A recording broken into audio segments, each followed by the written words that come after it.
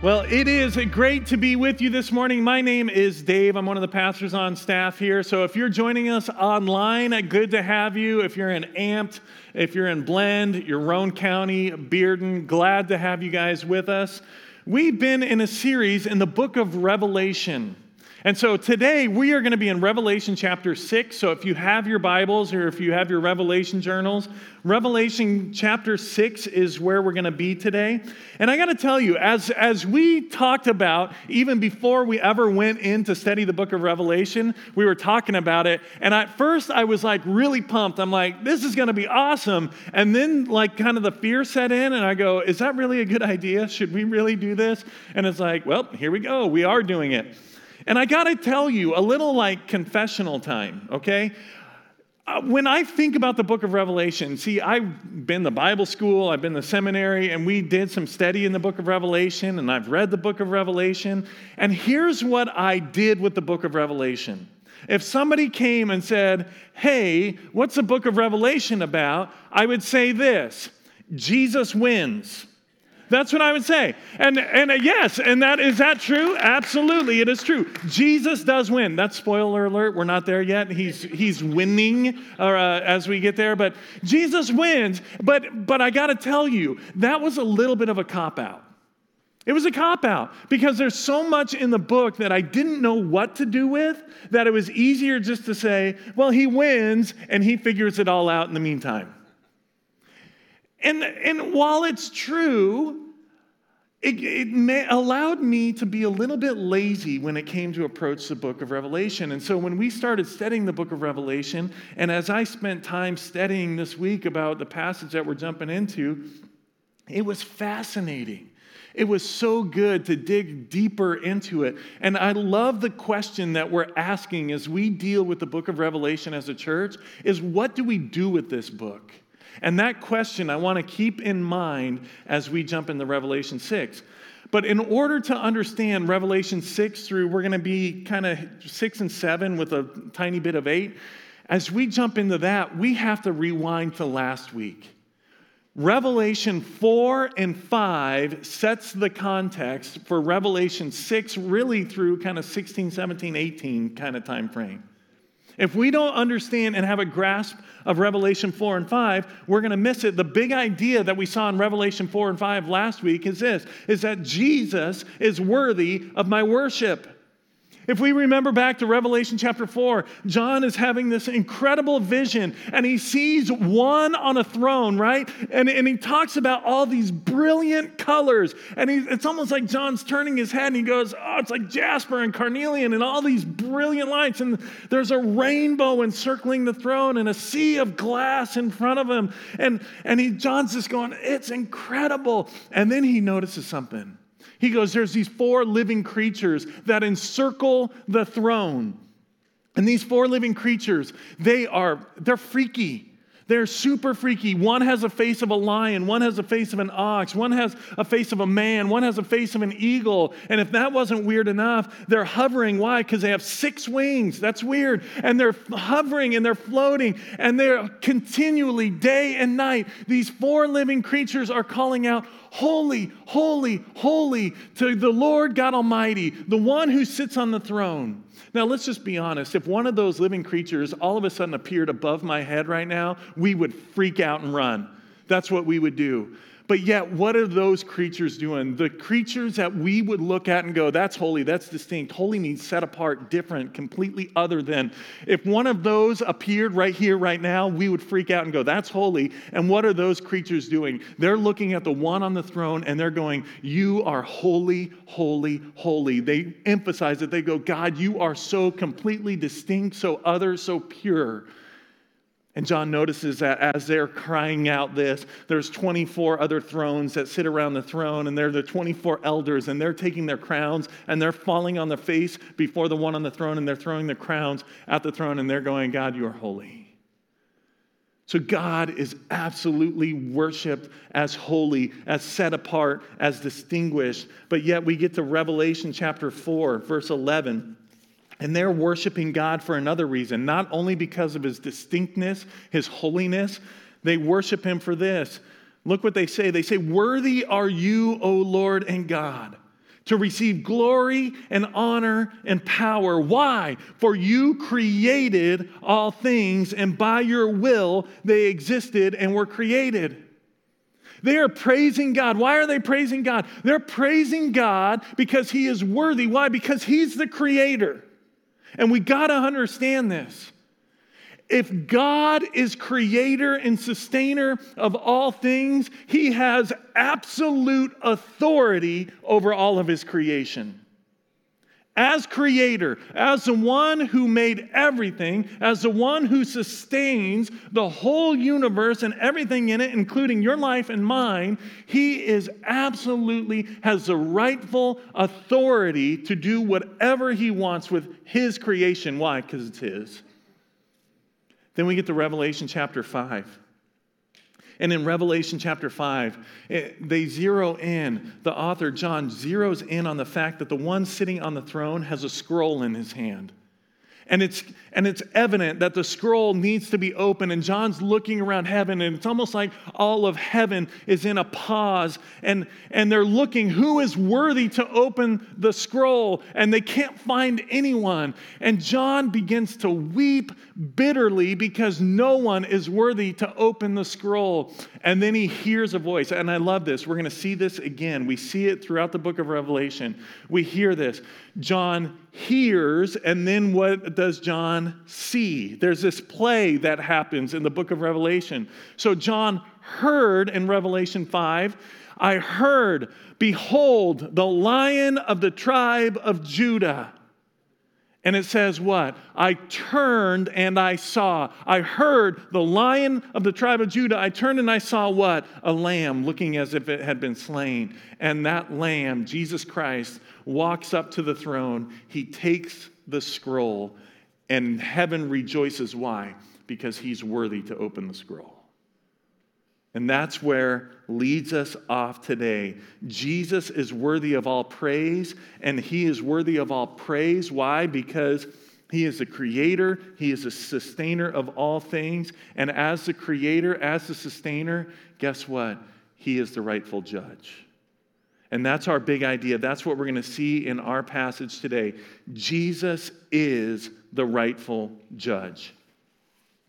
So let's go ahead. We're going to go ahead and jump in. If you have your Revelation journals, I hope you have it. If you don't, grab one on the way out. If you have your phone, your Bible, whatever it is, Revelation chapter 6. Now I watched when the Lamb opened one of the 7 seals, and I heard one of the 4 living creatures say with a voice like thunder, "Come."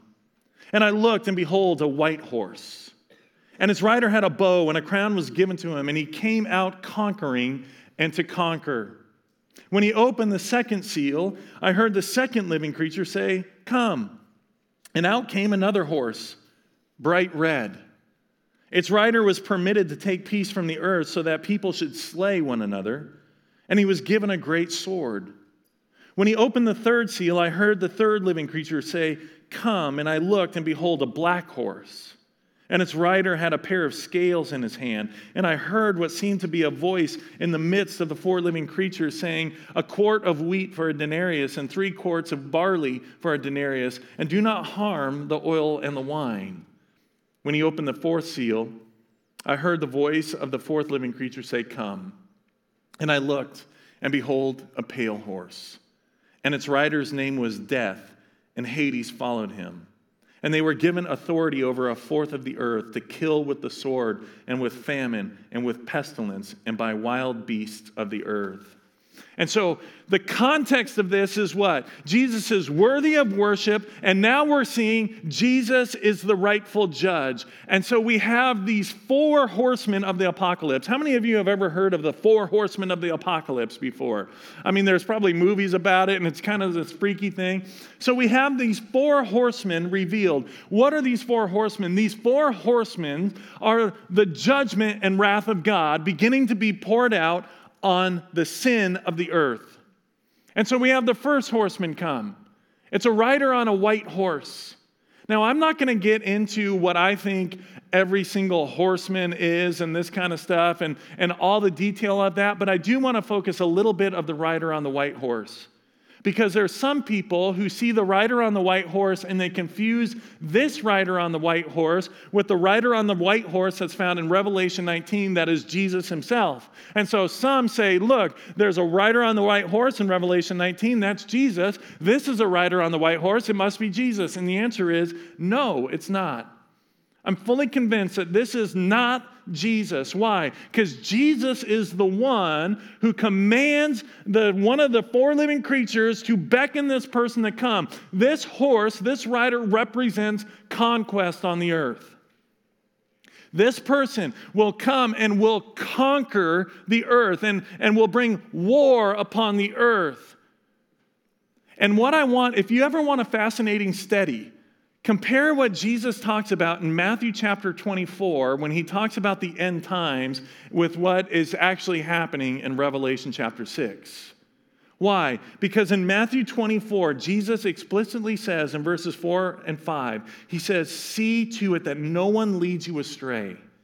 For many will come in my name saying, I am the Christ, and they will lead many astray." So this rider on the white horse comes imitating Christ, maybe even claiming deity for himself, and will lead many astray. And Jesus goes, there will be a lot of people who will come who will be actually antichrist, people who will come who will imitate me, but that's not me. Don't fall for it.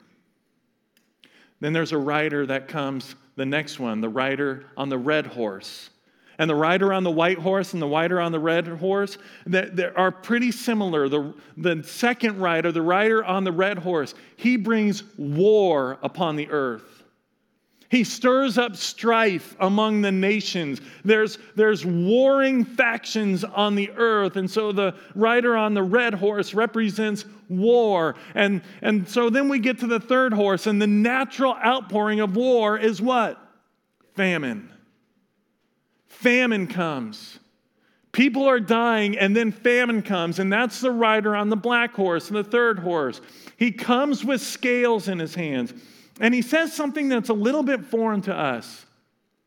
Rider on the black horse comes and he says, a quart of wheat for a denarius, 3 quarts of barley for a denarius. What does that mean? A denarius was a day's wage.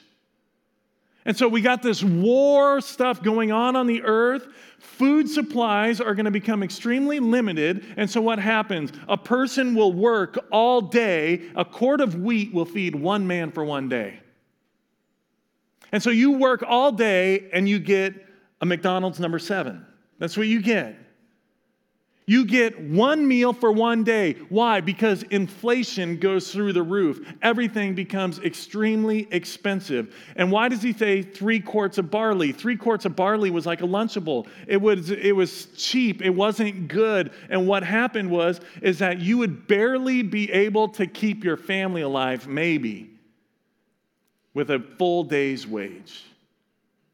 And so what naturally is the outpouring of that is that you have the rider on the fourth horse, the pale horse, representing death, that these people, that there's going to be thousands, if not millions of people that will die. And it really does represent pestilence of there will be great disease that will come on the face of the earth and will wipe out tons of people.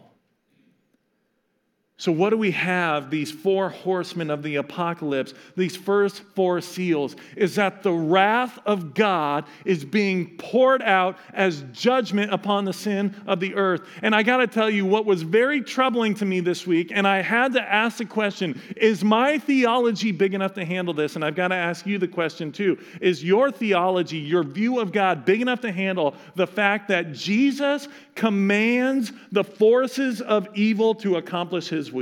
Amen. Jesus commands the forces of evil. These riders on the horses are forces of evil. And who is in control? Who is in absolute authority and sovereign over the whole thing? Jesus, the Lamb who had been slain. He is in absolute control over this whole series. It is the wrath of God being poured out. Then we get to the 5th seal. Look at it in Revelation chapter 6, starting in verse 9. When he opened the 5th seal, I saw under the altar the souls of those who had been slain for the word of God and for the witness they had borne. They cried out with a loud voice, O sovereign Lord, holy and true, how long before you will judge and avenge our blood on those who dwell on the earth? Then they were each given a white robe and told to rest a little longer until the number of their fellow servants and their brothers should be complete, who were to be killed as they themselves had been. So we get to the fifth seal, and the scene shifts. We have this scene upon the earth. We have these first four seals that are open, and the context is here on the earth, and the scene shifts. He opens the fifth seal, and we get a glimpse into heaven, and it says there's martyrs who are under the altar of God, people who have given their very lives for the gospel of Jesus Christ. And these people, they cry out to the Lamb, and they say, how long? How long till this is done? How long till we are fully redeemed? And guess what? They don't get the answer they want. They come and they get a white robe, this sealing protection around them, this marking of them. And what's the response? Wait a little longer. Wait a little longer. And the reason they have to wait a little longer should be very disturbing to us. Wait a little longer because the number of martyrs is not yet complete. There will be more people, more followers of Jesus Christ that will give their very lives to follow me. And I don't know about you, but that freaks me out a little bit. And it's a reality that's happening around the world. And we're going to talk more about that here in a minute.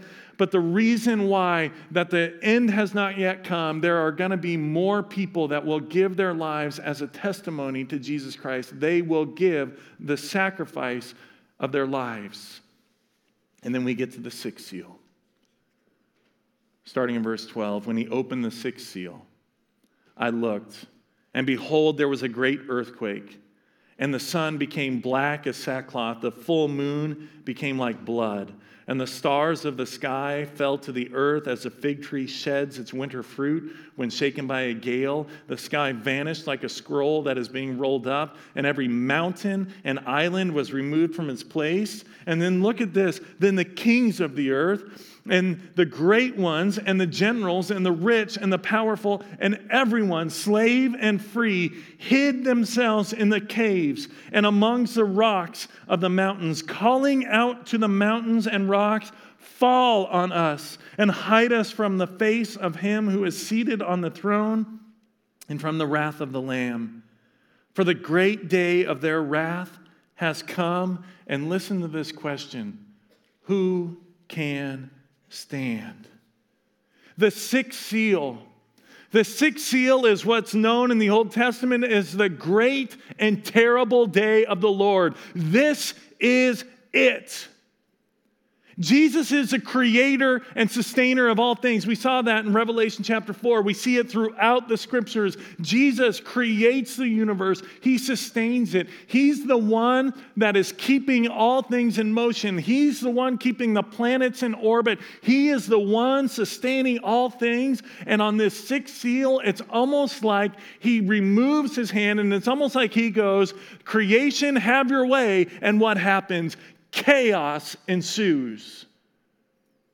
And the wrath of God is being fully realized in all of creation. And I find it so sad that those who have all the status that one could ever want in this earth, the kings, the generals, the rich, the powerful, and then he even goes on to say the slave, the poor, everyone who does not know the Lamb, who has not been covered by the blood of the Lamb, what do? They go to the hills and they seek shelter in the hills. Why? Because they know, in this moment, they know who Jesus is. And they don't want to face Jesus. Instead, what do? They run to the hills, they seek shelter in the hills, and what do they pray to? They don't pray to the God who is pouring out the wrath. They don't turn to Jesus. What do? They pray to the rocks. They say, it's better that the rocks fall on us than to face the wrath of the Lamb. It's going to be a terrible day. And they ask the question, who can stand? Who can stand? And the answer right now, right at the end of this, of chapter 6, is presumably no one. No one can stand. And that question sets the stage for chapter 7. And so in chapter 7, we get a pause in the action for a minute. And so there's these 4 angels that are on the earth, and they're holding back further judgment on the earth. It says they're holding back winds, these winds of judgment, this further judgment that's going to take place on the earth. And it says a 5th angel rises up, and it says, hold it back. Look in verse 3 with me. It says this, do not harm the earth or the sea or the trees until what? We have sealed the servants of our God on their foreheads. Until we have sealed the servants of our God on the foreheads. And then we have this play on words again. And the number who were to be sealed, John says, I heard the number. And the number was 144,000. And then he hears the breakdown. It really is a military breakdown, kind of referencing back to Numbers chapters 1 and 2. And there's this military breakdown. He goes 12,000 from all these different tribes of Israel. But then it's fascinating. He hears this number, 144,000. And then look at verse 9. After this, I looked. So he hears a number, and then he turns and he looks and he sees. And what does it say? And behold, a great multitude that no one could number, from every nation, from all tribes and peoples and languages. Looking at this word, underline it, highlight it. What are they doing? Standing before the throne and before the Lamb, clothed in white robes with palm branches in their hands, and crying out with a loud voice, salvation belongs to our God who sits on the throne and to the Lamb. He hears a number, 144,000. He turns and he sees what? A multitude that no one could count. From every language, tribe, people, nation, the whole earth, people from the whole earth are gathered, standing before the Lamb. And what are they doing? Look at verse 13. I love the Bible. This is so good. Then one of the elders, presumably one of the 24 elders that encircles the throne, addressed me. And this is like, there's even humor in Revelation. Like, look at this. The elder comes to John. John's having this incredible vision, and one of the elders comes and goes, hey, who are these guys? Clothed in white robes, and from where have they come? John's having this vision. He's confused. I would imagine John seeing all this, and he's like, oh my goodness, what is taking place? And the elder's like, hey, do you know who they are? And John says what to him? Sir, I know you know. And he said to me, yeah, actually I do. These are the ones coming out of the great tribulation. They have washed their robes and made them white in the blood of the Lamb. And look at what happens. Therefore, they are before the throne of God and serve him day and night in his temple. And he who sits on the throne, he's going to shelter them. Now, I want you to think, as we read through this little section, think back to the 4 horsemen of the apocalypse and think about the judgment that is being poured out. And so there's war, there's famine, there's death, there's not enough food, all of this stuff. And look at what the Lamb does for those who stand before him. He who sits on the throne will shelter them with his presence. There's going to be peace. They shall hunger no more. In a time of where there was famine, where there was great worry about where food was going to come from, they shall hunger no more. They're not going to thirst anymore. The sun shall not strike them, nor any scorching heat. Why? For the Lamb in the midst of the throne will be their shepherd.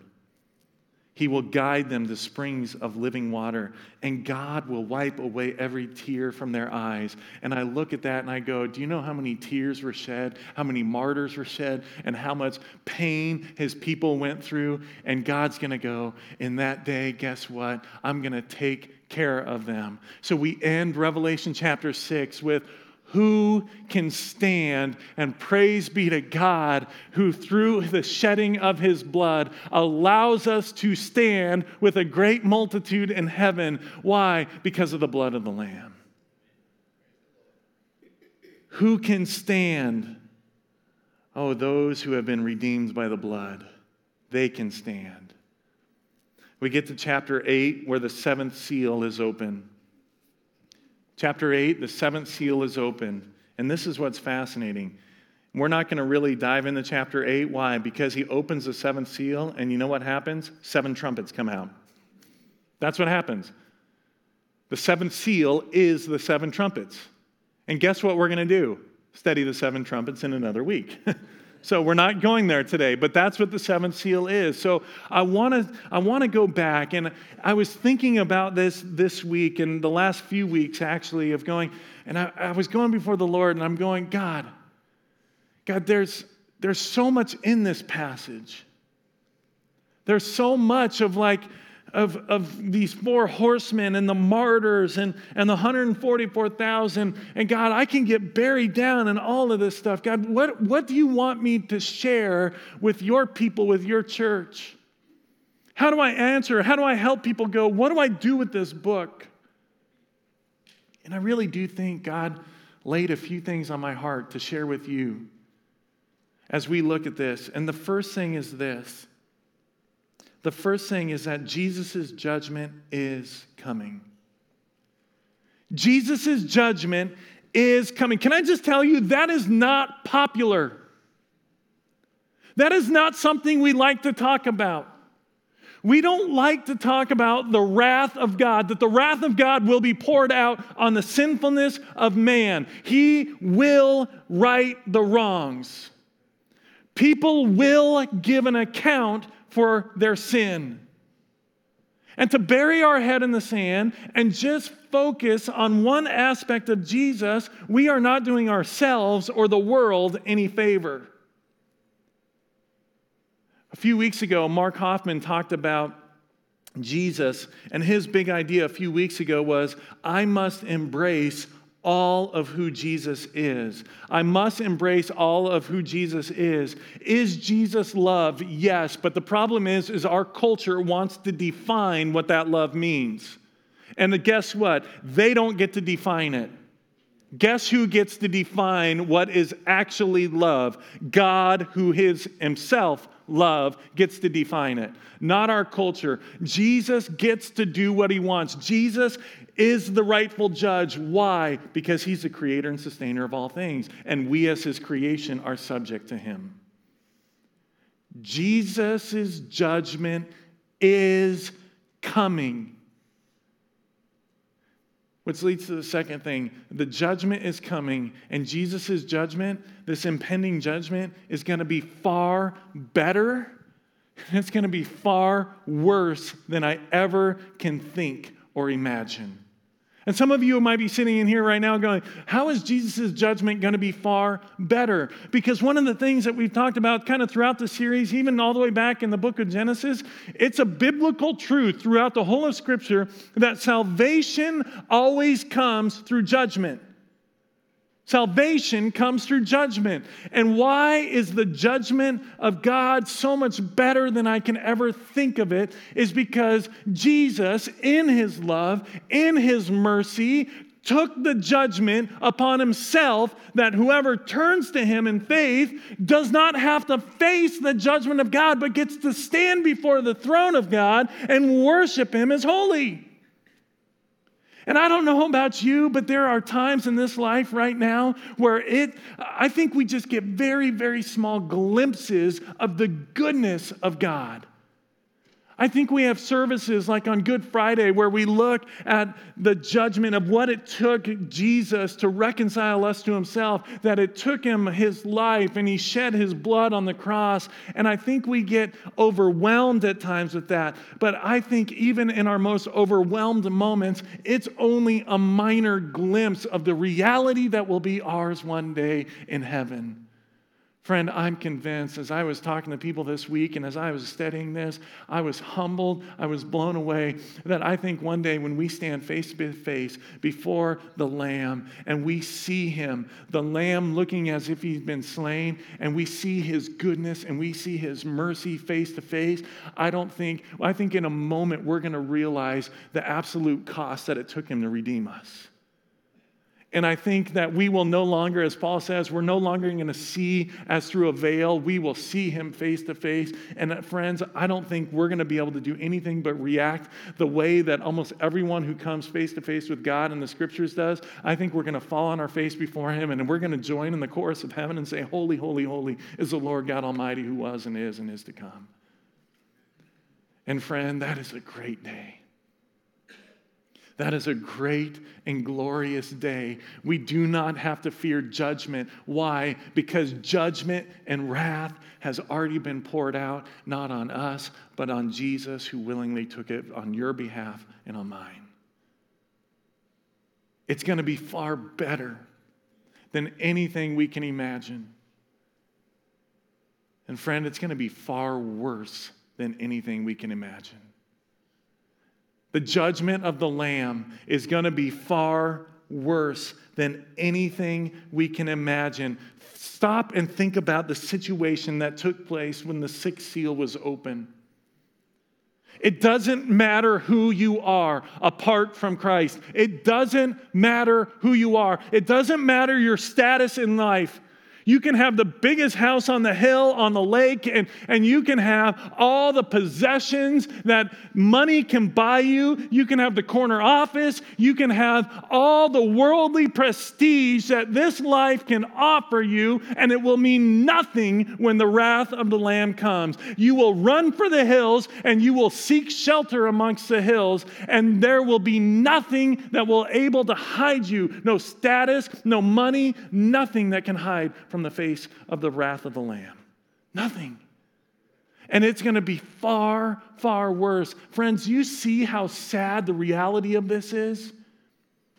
When people are crying out, it's better that a rock falls on me and for me to die than to look upon the face of the Lamb. I can't stand. Who can stand? And the answer is, apart from Christ, nobody can. You can have the best that this world can offer, or you can be the poorest servant of all. But apart from Christ, guess what? The wrath of God is coming. It will be poured out. It is a reality. And it is going to be terrible. Should we be afraid of the book of Revelation in Christ? The answer is no. We shouldn't. We should not be afraid of the book of Revelation. Why? Because we don't have to fear judgment. Why? Because our judgment has been paid for in Christ. We have been covered by the blood of the Lamb, and we will be able to rejoice in that. But can I just tell you, if you don't know Christ, it is the day to be most feared out of any day. It will be worse than any of your worst nightmare. It will be awful. And there will be no clinching it. So what do we do with that? I don't know about you, but impending judgment has to move God's church to action. It has to move us to action. It must move us to actions. Friends, this is real. I don't know how to stress the importance of this anymore. This message, honestly, as I was studying this week, it's almost brought me to tears several times because this is real, and I don't want to think about this. I don't want to think about impending judgment. I don't want to think about my neighbors that don't know Jesus will face the wrath of God. I don't want to think about it. It's easier to not think about it. You know what I mean? But God's coming in His grace and in His mercy, He's going, I'm giving you the end. I'm telling you why this is important, and I think it's important for a couple of reasons. Church, I think this drives us. One, as a church, as followers of Christ, we must persevere. We must persevere. I'm just going to tell you because the book says it. It's not me telling you. It will get worse. If you think it's bad now, it's going to get worse. It will get worse following Jesus. And guess what? It's going to cost you something. If you're a young person in here, you're in a high school, middle school, maybe even younger, it will cost you to follow Jesus. But can I tell you, young, old, in between, it's worth it. It's worth it. There are people all over the world right now who give their lives for the sake of Christ.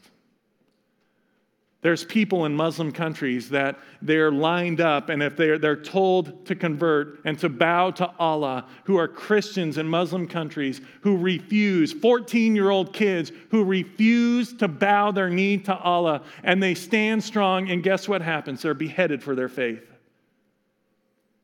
There was a story in 1999 of one of the worst school shootings in the history of the United States up to that point at Columbine High School in Colorado. And there's a story, so it goes, of a young lady named Cassie that was hiding, and a shooter came up to her and said, "Do you believe in God?" And she said, "Yes," and he shot her and killed her. There are very real people right now who are giving their lives for the sake of Christ. And friend, can I tell you something? It's going to cost you something. It might not cost you your life. It might not.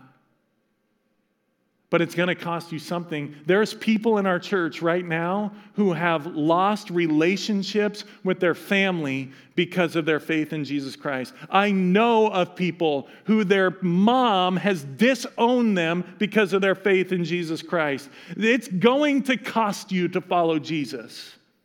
It will cost you a business deal of someone going, just bend the numbers a little bit, and it's going to benefit us, and it'll benefit us, our stakeholders. It's going to benefit everyone. And you go, no, it's going to cost you something. It's going to cost you friendships. Following Jesus cost. And you must count the cost before you follow him. But friend, I've got to tell you, when we stand before the throne and we are not fearing the judgment of God, guess what? It is worth it to follow Jesus. Persevere. And guess what? God does not expect us to persevere alone. I don't think that those who are getting beheaded, I don't think those who are losing their very lives, I don't think those who are losing relationships with family in and of themselves are strong enough to do it. God knows that. And so what does he do? He gives us his Holy Spirit. And the Holy Spirit is in there driving us, going, stay true, stay faithful, stay strong. It's worth it. Keep going. Amen. Church, we must persevere. And I think there's a second call. Because of Jesus' impending judgment, I think there's a second call for the church, and it's this. We have to share the gospel. We have to share the gospel. Have you all heard that we're doing a thing called 3x5 cards? Anybody? Raise your hand. Yeah, nod something. Yeah, okay, good. We're on the same page. We're doing this thing called 3x5 cards. If you don't know what that is that it's a real hardy felt strategy. We take a 3x5 card from Walgreens and we write on it 3 to 5 names of people who don't know Jesus, and we said, begin praying for them. And church, I'm going to keep calling us. I'm doubling, tripling down on this. Pray, pray, pray. Why? Because coming to Christ is a spiritual reality. Look at Revelation chapter 6. Those who know the wrath of the Lamb, do they turn to the Lamb? Do they repent? No, it's a spiritual battle. Instead of praying to the one who's pouring out the wrath, they turn and pray to the rocks to fall on them. And so someone coming to faith in Christ, it's a spiritual reality. It is a spiritual battle, and prayer unleashes God's power in those people's lives. So pray, pray, pray, fervently pray. Don't give up praying, but guess what? It's time to open your mouth. You got to open your mouth. You got to open your mouth and share with them. Talk to them. Why? Because there's an urgency to the gospel. Because are we living in the last days? Yep. Have we been living in the last days? Yep. Are we going to be living in the last days tomorrow? Yep. Could Jesus come today? Yes. You want to know the only thing we won't be able to do in heaven, really, is evangelize? That door will shut, but it's not shut yet. And you've got neighbors, you've got friends, you've got coworkers, you've got family members who don't know Jesus. And I know what you're thinking. What if I say the wrong thing? What if they reject me? What if? And we have all these what ifs of why we don't share. Friend, I don't care what the what ifs are. It's going to cost you something to follow Jesus. Persevere. The Holy Spirit will give you what you need. And guess what? You might mess up. And guess what? That's okay. But it's time to open our mouth. It's time to risk something and share the good news of the gospel. Why? Because there's an urgency, because there's a judgment that is coming that is real, and it will be terrible. And I got to tell you, I was convicted about this week. Dave, why aren't you opening your mouth? Dave, you can get up and preach, and that's fine, and that's good, but what about your neighbor? What about the ones on your 3x5 cards? There's some of you in this room, or maybe listening online, or maybe, I don't know where you're watching at, or whether you're in Blend, Ames, Roane County, or whatever, that you may be hearing this message and you may be sitting there going, I've never believed in Jesus. And maybe for the first time today you're going, I need him. I never understood the reason why I need him, but now I get it.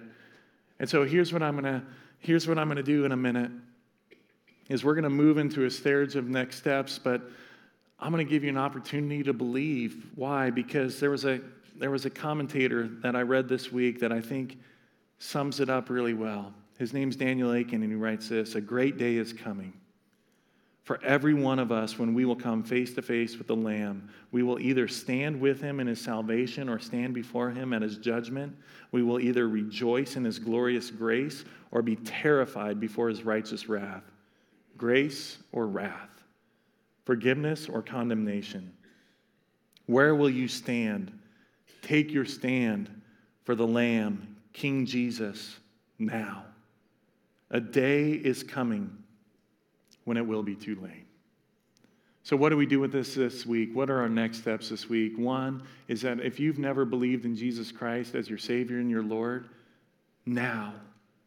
There is no time like the present. Now is the time to believe. And so here's what I'm going to ask you to do as we walk through a few more next steps.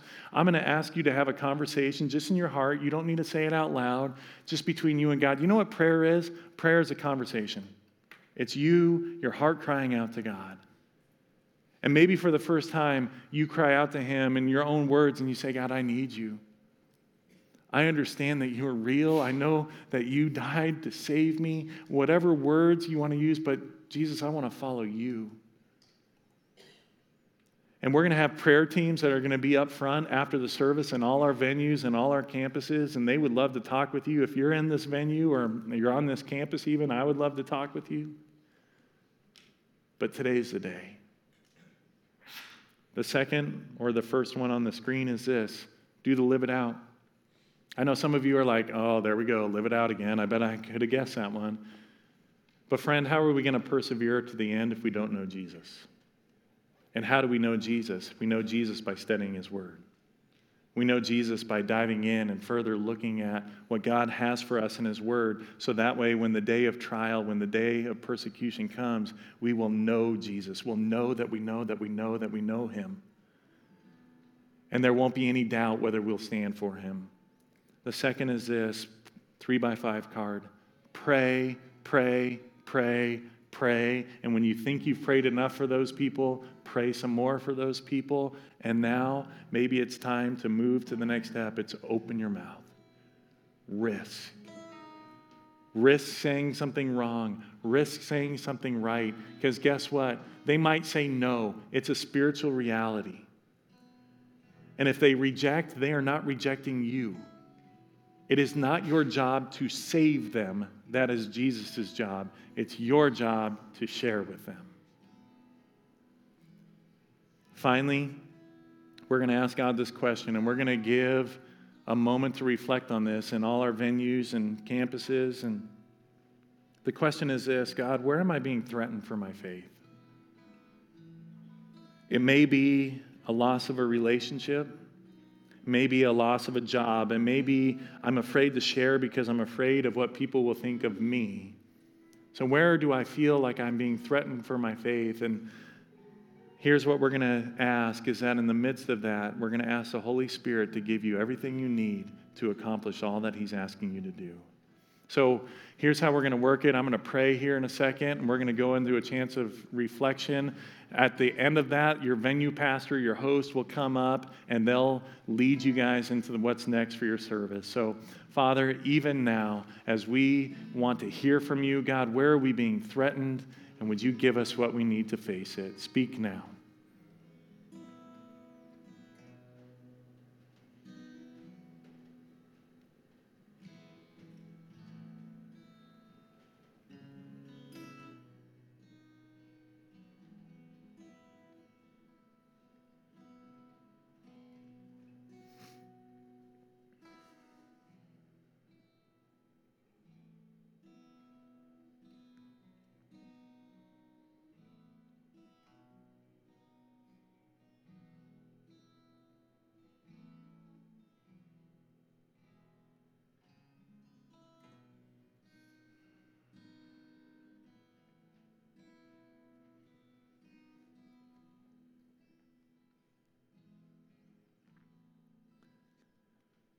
Jesus, as we study a passage like this, we read it and it sounds completely frightening. And for those that are apart from you, it is. But Jesus, I pray that you would give us everything we need to be able to stand for you in the face of trials, in the face of persecution, in the face of whatever may come. God, that you will give us everything we need by the power of your Holy Spirit that dwells in us to face all that we will. And God, may we be a people who are faithful to the very end, who we will stand for you so that we can stand before you, sealed with a white robe, and that we will be able to join the chorus of heaven of singing, holy, holy, holy. Why? Because we have been washed by the blood of the Lamb. We have been covered. It's in his name we pray. Amen. The only reason we can stand is because of one man. His name is Jesus. It's in Christ alone that we can stand. So I can't think of a better way to end our service than to stand together, symbolically stand together, and literally, symbolically and literally stand together and sing in Christ alone.